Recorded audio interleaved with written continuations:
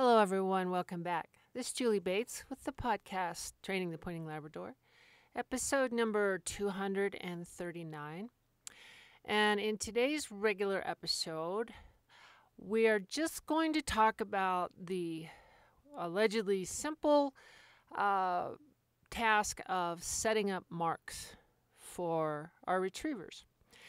Now, if you don't know what the terminology means, I don't want to just use terminology of people that have been doing this for a long time, but a mark or a marked retrieve is one that the dog gets to watch, as opposed to a blind retrieve where something's out there and the dog did not get to see it go down. So this is where something goes down and the dog pays attention to the trajectory and the landing of this. And so that is a marked retrieve. In other words, the dog visually marks it and then uses that to go get it and come back. Now, a marked retrieve can be, it's anything that the dog sees. So the dog may be sitting next to you and you do a hand thrown.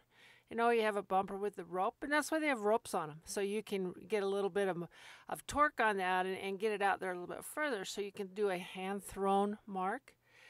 And this emanates from above the dog's head and then goes out in some direction in front of it and lands. And you want, ideally, the dog would watch this. Then there are marked retrieves where there is someone throwing for you. And this is something, regardless of what your ultimate purpose with this dog is necessary, actually. And that's where there's somebody out in front of you, so the dog is looking out. And something is thrown and the dog watches the trajectory of that and notes the area where it went down and then runs out there and diligently searches that area and come back. So that's what a marked retrieve is. Now, why is this something important? And if you already know that, I don't have to explain it. And if you don't, it's a skill. Marking is a skill. Various dogs have various just natural ability to, one, have that kind of visual acuity, and then the next part is then to be able to assimilate that and figure it out and then act on it. So marking is a combination of how good their eyes are, what their focus is, how much they care, and how much opportunity to get better and better at it you give them. And then the natural ability. I've had dogs come through that it was incredible. I'd been out throwing for them and maybe 300 yards out there. And they get there within, 3 feet of it. I couldn't do that myself to save my life. And then, other dogs where you're 20 yards out and you toss a big white bumper, they run by it. And then, oh, yeah, that's right, they get back. So there's a lot of different, so what you need to do, right, is kind of figure out where your dog is. And regardless of where that is, work on it. Because a marked retrieve for a dog now is a skill, and it's something that they get better at with practice. But this requires a few things before even setting up marks, getting into that. It requires several things. Now, however big you are, maybe you're a kid, even then, no matter who you are, or somebody's 6'5", where your eyes are and what you see is very different from a dog that's maybe 24 inches, eyes off the ground. Give or take, some less. Little shorties, might be down there less than that. Big, long-legged dog might be a little bit higher than that. But that is their viewpoint. So when you do this from your viewpoint, it may be somewhat similar to what the dog sees or completely not at all. So for a little teeny tiny puppy, right, whose little eyes are 2 or 3 inches off the ground and they don't have much distance vision, at least when you're throwing little puppy things for somebody, remember that. So if you throw it in grass, you can see it. You can see this white canvas thing laying out there. And, the grass is 2 inches high. They don't see anything. They saw it go down, and so they have to kind of get out there and noodle it out. So there's a lot of things that you want to at least be aware of from your dog's viewpoint. So if you are just working with a dog and teaching a dog, the first thing you want to do is understand their viewpoint when you set up your stuff. They are not 5 foot, 6 foot tall, right? They are way down there, and they have a different perspective on things, particularly if you have terrain. And you have rolling ground and, various things. You may see that there's a big ravine on the way out there, and where they are, they don't see it at all. So then, what do they do with that? Some dogs figure that kind of stuff out, and some takes a while to figure that stuff out. So just when you're just doing your hand thrown stuff, even, just be aware from the very beginning of where your dog's eyes are. And when you're running a mark, and again, I don't care if you're a little puppy and you were doing canvas bumpers, or we're doing big dog things at many hundreds of yards out, using birds.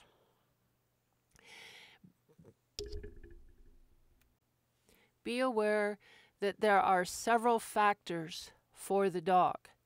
And again, people that are good at setting up marks, for one, have done it a lot. That's the only way you get good. I don't care who you are. The only way you get good at setting up marks is by setting up marks. You can't get skilled by observation compared to setting them up, making a mistake, doing it wrong, learning from that one, watching what dogs do. Look what they do in their interpretation versus yours. That's how you get better at it. But when you're doing this, understand there's several things. One is their visual take on this.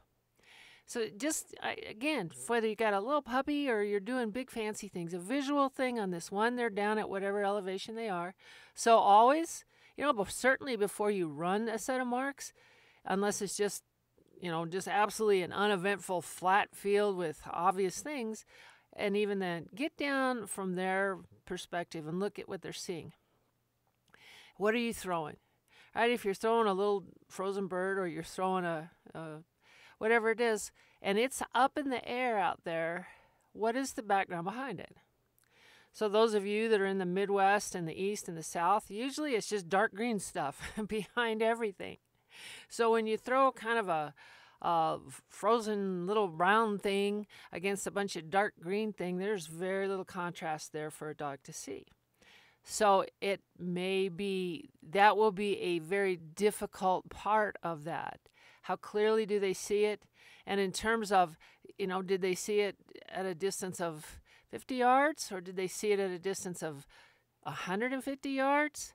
Can they differentiate that with the background? So that's a big, important thing. Another important thing is lighting. I don't know how many times I've run an event, a field trial or a hunt test, where the guys, the setup judges did the setup the prior evening. They go, this will be great. We'll start land right over here. Sun was shining on everything on the west side of them, behind them, right? And you get out there in the morning, and the sun is coming up. And you're dog number 2, and all you and your dog can see is this bright orb of intense light and not much else. And so that makes the visual very difficult. When the sun gets overhead, gets much better, and if the sun was behind you, okay, then it can be real easy. I mean, this thing is just highlighted, but even against a dark thing against a dark background. So when you're just doing your own kind of set of marks, there's another factor to take into account. What is the background?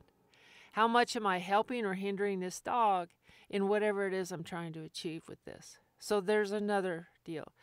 Another factor always, of course, is the wind, because they're going to use the wind, their scent, and their eyes to track this as it goes down, and to identify where they think the area of the fall is. In other words, where that likely thing fell. Okay, so that's what they're going to, those are what they use. So if you set up something with the wind directly in your face, they might be able to smell that bird shortly after leaving the line. So now we're not so much marking or using our eyes near so much as we just find that scent cone and then just go with it till we find it. Now, when you're teaching little dogs, a young dog that doesn't really know what running marks is, that can be helpful, because it will kind of get them out there without you having to assist them. Because when you're teaching and developing marking skills on a dog, It's not your job to make it trivial for them so they get confidence. This confidence is an element to this. But at first, we have to teach them this is your job. That's why I have the dog. So you watch, then you go get it. And the more that you help these little guys in the beginning, whether it's you, whether it's your thrower out there, then they become reliant on help when they're learning this. So you want to set up things that pretty much put the onus on the dog to walk out there and get it. So people who stretch, field trial people are real good for this. You get a little puppy that marks okay. Oh, you stretch him out as much as you can. Field trial's really long, and you start stretching him out. So pretty soon, especially a smart dog with some skill, it gets farther really than they're probably ready for. So they start to develop other means of getting to the mark. They may always say, well, there's a guy standing out there, or there's a holding blind, or whatever you use, your wingers. There's something out there.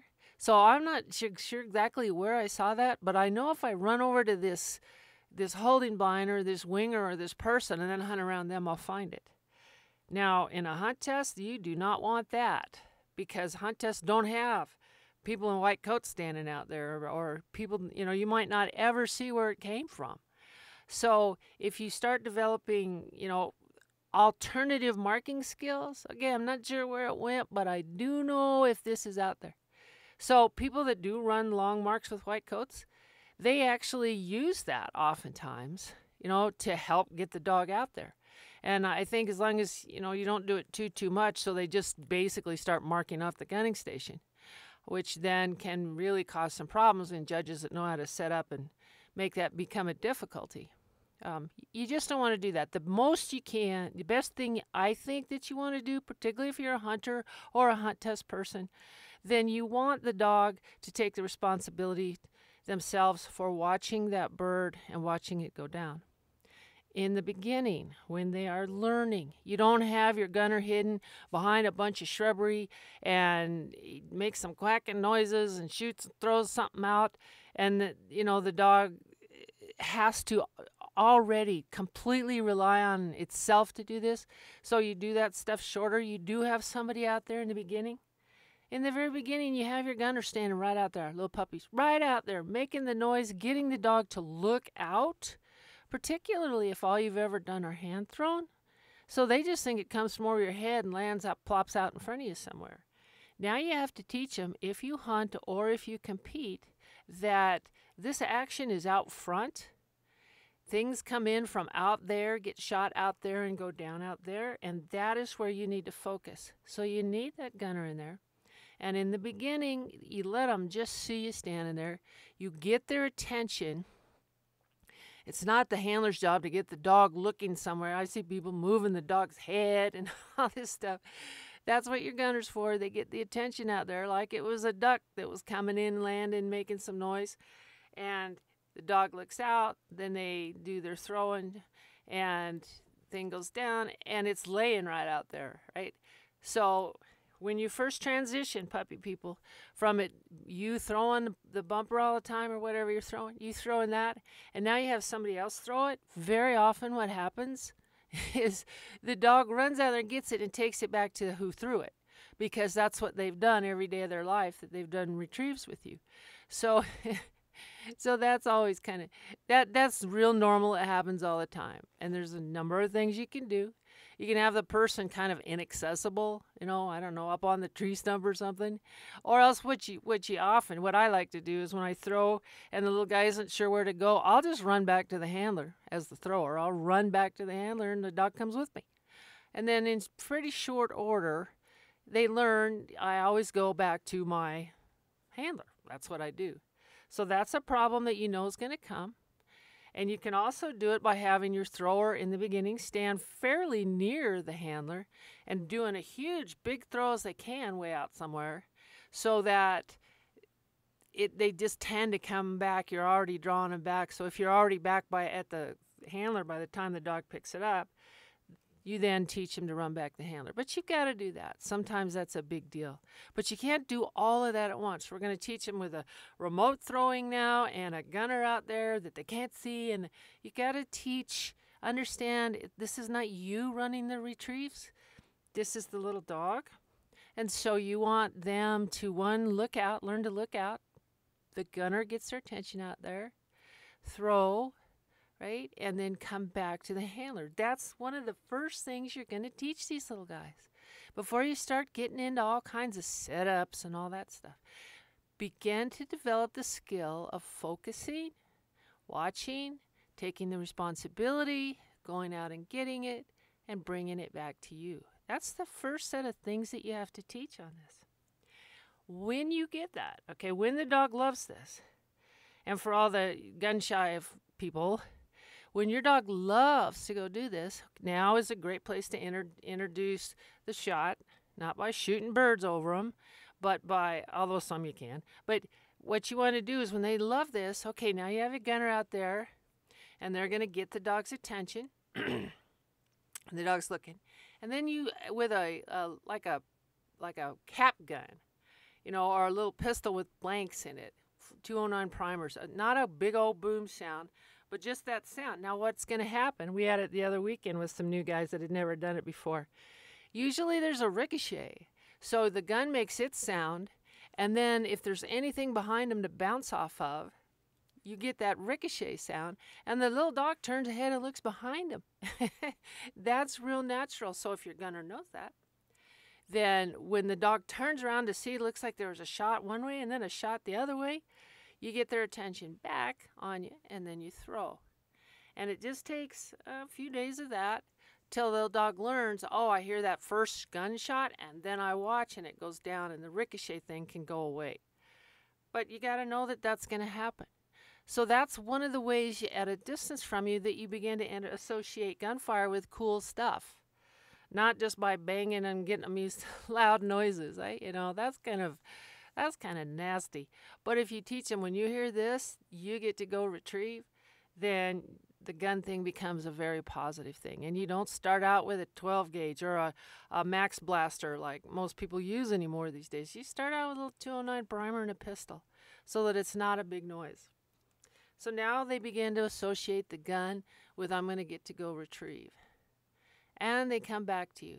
Now, again, don't let them learn the wrong thing.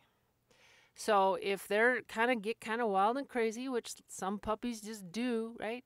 Have a real long, super thin cord that can't, hang up on something and choke them to death, right? And then make sure you have the end, go get the end of that, bring them back to you.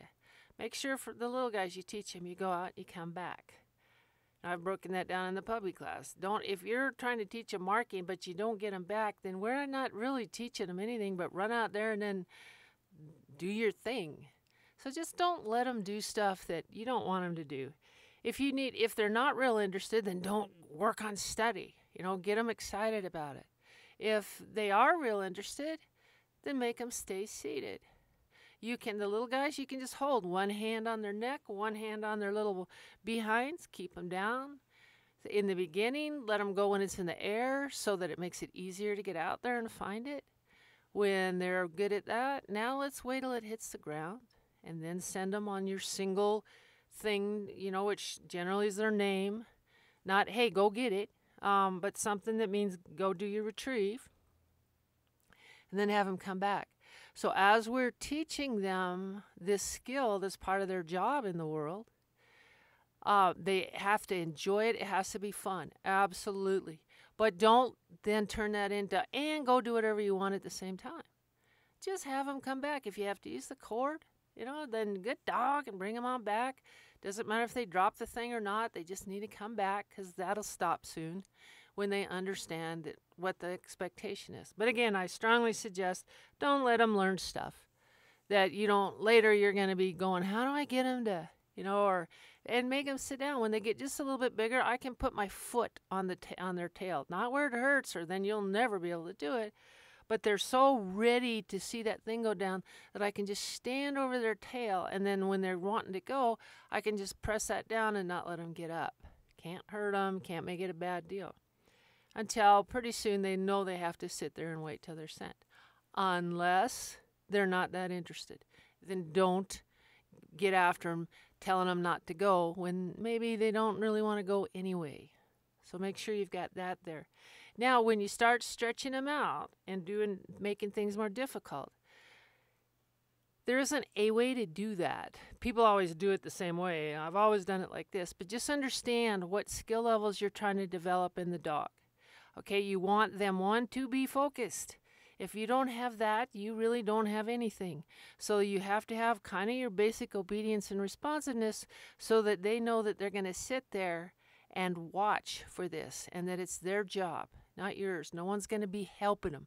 Now, obviously, if they do need help, you do have a gunner out there who will, but that's not built into this. So they have to watch. Then they have to go directly as they can at it. So that doesn't mean put them in the water and require that they go straight in the water. When they're puppies, throw it in the middle of the pond, so there's only one way to go, in and then come back out. But on the ground, first you teach them to go out, come back by throwing a clearly visible white thing in the middle of a brown or green field where they can see it, right? First we teach them that. We teach them that it's their job to do it. Now you can begin to stretch that out without exceeding the limits of their little eyes. And don't always throw the same distance, because if you do, then they only go that distance. How many dogs I've gotten in over the years that always went out, I don't know, I'm going to say 40 yards or so. You could tell somebody with a good arm was throwing bumpers, and I can tell just how far they always threw them because the dog would go out that no matter what. And so then you have to teach them, don't go a certain distance, go to where the bumper or the bird is. And you have to vary your distances and vary the difficulty. That way they just go where it is. You begin to add things which are difficult for the dog, not you. You're not running the mark. Their little eyes are way down. First, if you throw it in front of the cover, then throw it just inside the cover. Then eventually you can throw it on the other side of the cover. Those aren't big deals. Cover for some dogs can be just like a wall. So if you have one of those, teach them about, sometimes you can see it, sometimes it's in the middle, sometimes it's past. Again, I've gotten so many dogs in over the years and when I started with the hand-thrown stuff, they would always go into the heaviest cover and stay there. So I know all their stuff had been thrown into that. Some of it needs to be thrown past it. So you go through it, come out and look for it. There is a lot to that. And then we're just doing hand-thrown stuff right now with little guys. And then when you start having your thrower out there, which you do need to have, you begin to add these different elements. Crossing a road for some dogs has no thought at all, and other dogs don't cross the road. I don't know why. That's just how dogs are. So things that to you seem just irrelevant are big deals to them. Instead of just making assumptions about what the dog should be doing, find out what the dog is telling you their strong points and weak points are. And when you found a weak point, like crossing the road at an angle or going through the cover and out the other side, and work on that. That's kind of on the teaching mark things that you set up. So there's much to do. Go across a little stream. Some dogs, that's nothing. Other dogs, it's impossible. So that tells you what to work on. It's not that you got an icky dog or this dog's no good or whatever. It's that this is where his weak spot is. So let's work on it. So now let's just upgrade a little because I'm not going to drag this on. But now you've got a dog that's trained that knows how to run marks. They sit there. They wait to be sent. They understand the area of a fall. They are not reliant on help. And people who have dogs that can handle, that's one of the worst tools to hand over to somebody that's new to this stuff, because it's just like getting the coolest toy in the world. If it doesn't go right where I want it, I can put it there. Okay, that teaches the dog the wrong thing. Even, when you're at the highest levels, handling is not there to help out. Handling's there to save them if they're about to go over the cliff. I mean, it's the dog's responsibility. So you don't use handling to make them go right to the right spot. Generally, it's better to have your gunner helper than handle them, because you don't want them to get out there, can't find it, turn around, pop, and look at you going, all right, tell me where it is. Do not do that. They have to learn to take the responsibility themselves unless they're lost or leaving the area. But then get your gunner, If you absolutely have to handle because you got a winger and they won't come back to the winger sound, then do that. But we're teaching them to mark, not teaching them to be robots to go to the perfect spot. And if they don't do it, you will. I see people do that a lot. Because handling can be so cool when you've never done it before. When you're setting up marks, let's say you got a dog now that runs marks and you're wanting to, upgrade a little bit. So what most people do, I've said this a lot, is they go set up the test. All right, we're going to run this certain event, so I'm going to go set it up. Or they saw something really cool at the other training day and somebody set this thing up. So neat, now let's do it again. All right, let's just say I don't do that at all, ever. I don't set up tests. I don't set up something that I saw before. When you see a set of marks or you run your dog on a set of marks, the purpose of that is not to be the best guy at the training day or to feel how great your dog is. That's always nice. That's nice, but that's not the purpose of that. Every single set of marks that you run with your dog should be your opportunity to see where are my holes, where are my weak spots. And you don't do it by setting up the test. You do it by, let's say that your last training session, your dog overran every mark you had. They just ran way by it. One time the gunner had to help. Finally they hunted their way back. They were overrunning everything. That could be a problem you have. So let's go set up a long mark and then 2 short ones.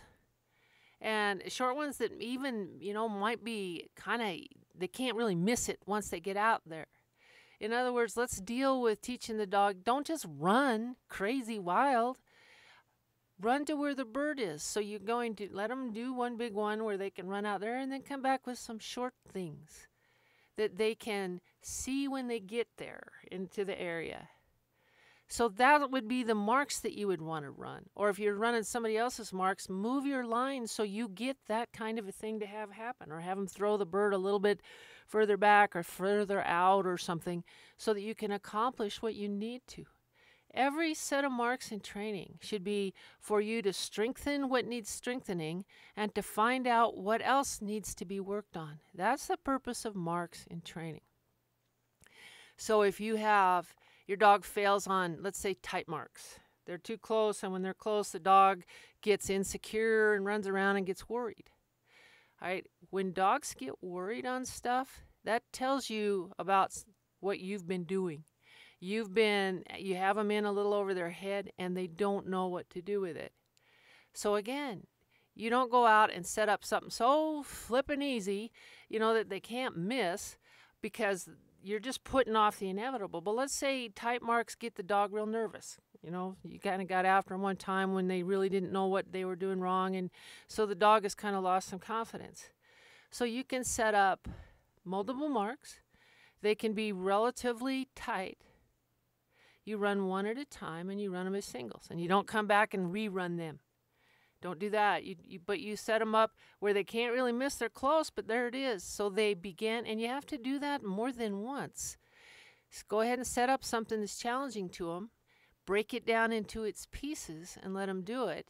And pretty soon they begin to get their confidence back on that stuff. You cannot punish a dog who is not marking well. That would be like punishing me because I can't sing in anything that you'd ever want to listen to.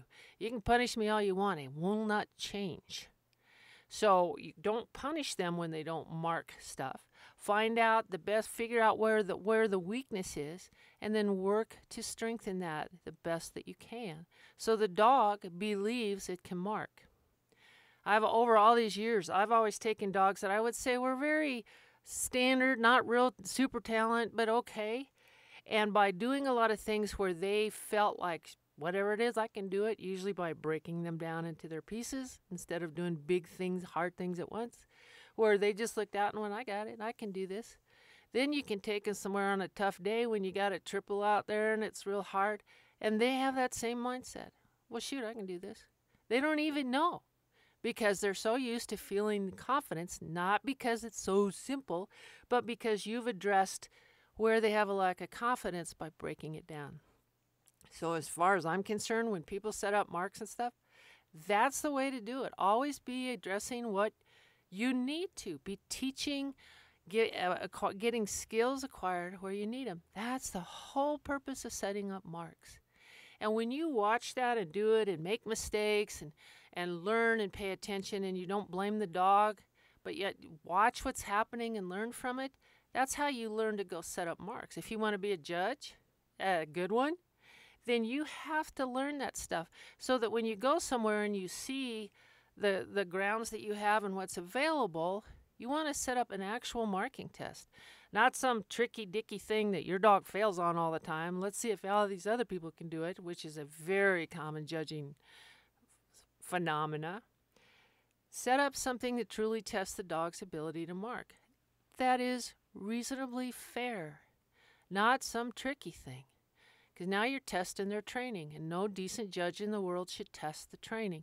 You should test the dog's marking ability, and you should understand the effects of terrain, lighting, wind, cover, things out there. If you understand what those things do, you can use some of that in setting up your test. So when you go train every weekend, train to shore up what you need. And I'm just going to make a comment about rerunning things. And, everybody has their own ideas about this very, very strongly. And I'm just going to throw out mine because often, especially relatively new or inexperienced people, or people that don't sit there and noodle this out in their own head to try to figure out learn something from every single training session they have. A lot of times, people assume that, well, if they didn't understand these two, this certain concept somebody set up, everybody loves concepts, right? Well, let's run it again. And then my dog will learn it. And I'm going to say, for little guys, for new dogs new to this that have never seen this before, or have never been stretched out that far, or ever had to run by this or that thing, a repeat every now and then can be useful. One, not three, one. So they go, okay, go ahead, you can run by that big scary looking white flapping thing to get out where the bird is. Give them an opportunity to go, see, you're okay, because we're trying to make them have a little more confidence about something. We're not trying to teach a hip pocket. Let's do hip pockets. All right, he blew it up, so let's just do it again. And I'm going to tell you why. I virtually never repeat. Not always. Sometimes there's some compelling reason to do something. But I virtually never repeat something. Because let's say somebody set up something that was too hard. This real tight hip pocket. You couldn't see this or that. It had too many elements to it. And your dog just blew up on you. All right. So there is memory out there. There are feelings and experiences that dog had out there. And now you're going to turn around and send them right back into the same thing again, figuring they're going, oh, golly, I got another chance. Let me learn what I didn't do before. That's really not what they do. There's memories out there. They have thoughts and ideas. You have no idea. Whether they're going to go, never run by a big flapping white thing again, ever. Never, oh, it's so scary. And then they're going to run again and get more scared. Now we're just drilling it in. Or it's so tight that they don't know what to do, and they're not sure which station they're at, and they're confused, and you send them out again. I don't know what you're going to expect them to get out of that. But, so when people do it again, one of two things. They either are out there going, I don't know, I don't like this. I'm so concerned, and their confidence then goes down even further. Or they learn, sometimes when you don't get it, don't worry, because you'll get to do it again. So you don't even have to try real hard, because every time you mess up, you just get another chance at it. So they're not going to improve from the repeating. As a matter of fact, they're going to become more reliant on you always making it easy for them after they failed at something. And none of those things are good for the education of a dog, for shoring up the weak spots.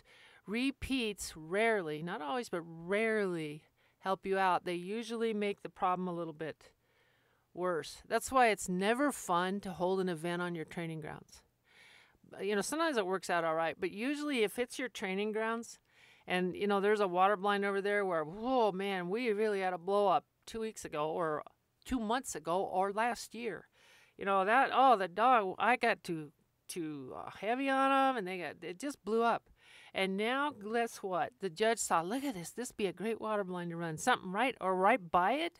You have to go by where they went, where all the trouble started. Your dog's gonna go, oh, I don't go over there.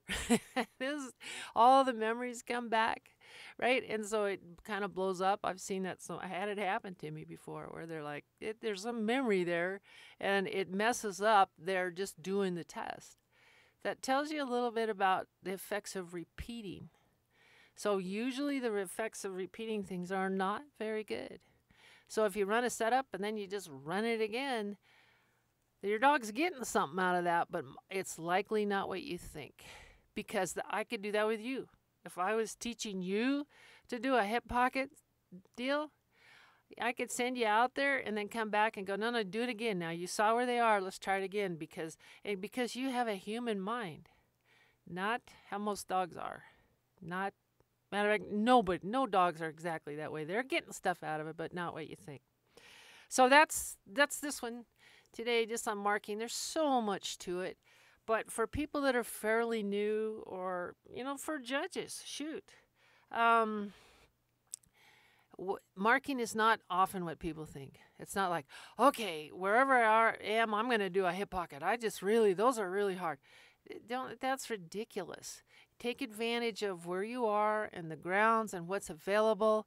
Know what your dog needs, or your bunch of dog needs, or your training group. Hey, we have a lot of trouble running long and then short, so let's do something where we work on that, even if it's singles. Teach your dog, because what you want to teach your dog is to focus, right? This is what marking is all about. Focus, watch, consider the area of the fall. Consider that. Get skilled at going where that is. Believe that you can do it, and then go do it. And if there's one close and tight to that, don't get worried. I've shown you how to deal with this stuff. And you go in with that kind of mindset and that kind of skill, you can do whatever they set up, even screwball stupid stuff, because your dog goes, well, okay, I see it. So that's what marking is all about. Takes a lot of thought. Takes a lot of observation. I'll tell you, people who work with trainers, the worst thing you can do when there's somebody set up something and they know what they're doing, and there's 3 marks out there, and we're all working on doing long and coming checking down after that, and then the handler comes up and goes, okay, what's the order? What am I supposed to do? They're getting absolutely nothing out of it. They're just out running the marks, and that's fine, but you're not learning anything. But if you sit there and watch the setup and what all the dogs are doing, you're going to learn a lot about that set of marks and what dogs tend to do. All very useful if you're going to get into this stuff. So that's the one for today. I hope that for people that are interested in this particular aspect, it gives you a little food for thought. It's a lot more of an academic thing, I think, than most people think. And don't just go out and go, let's do this concept today, unless there's something very specific about that you need. And if you do, instead of just doing the concept, break it into its pieces and practice that. That's never a bad thing to do. So that's today's. I hope you're all doing well. I'll be back early next week with the 3rd part of the puppy series, and we will continue. Hope everybody's healthy, happy, and stay safe.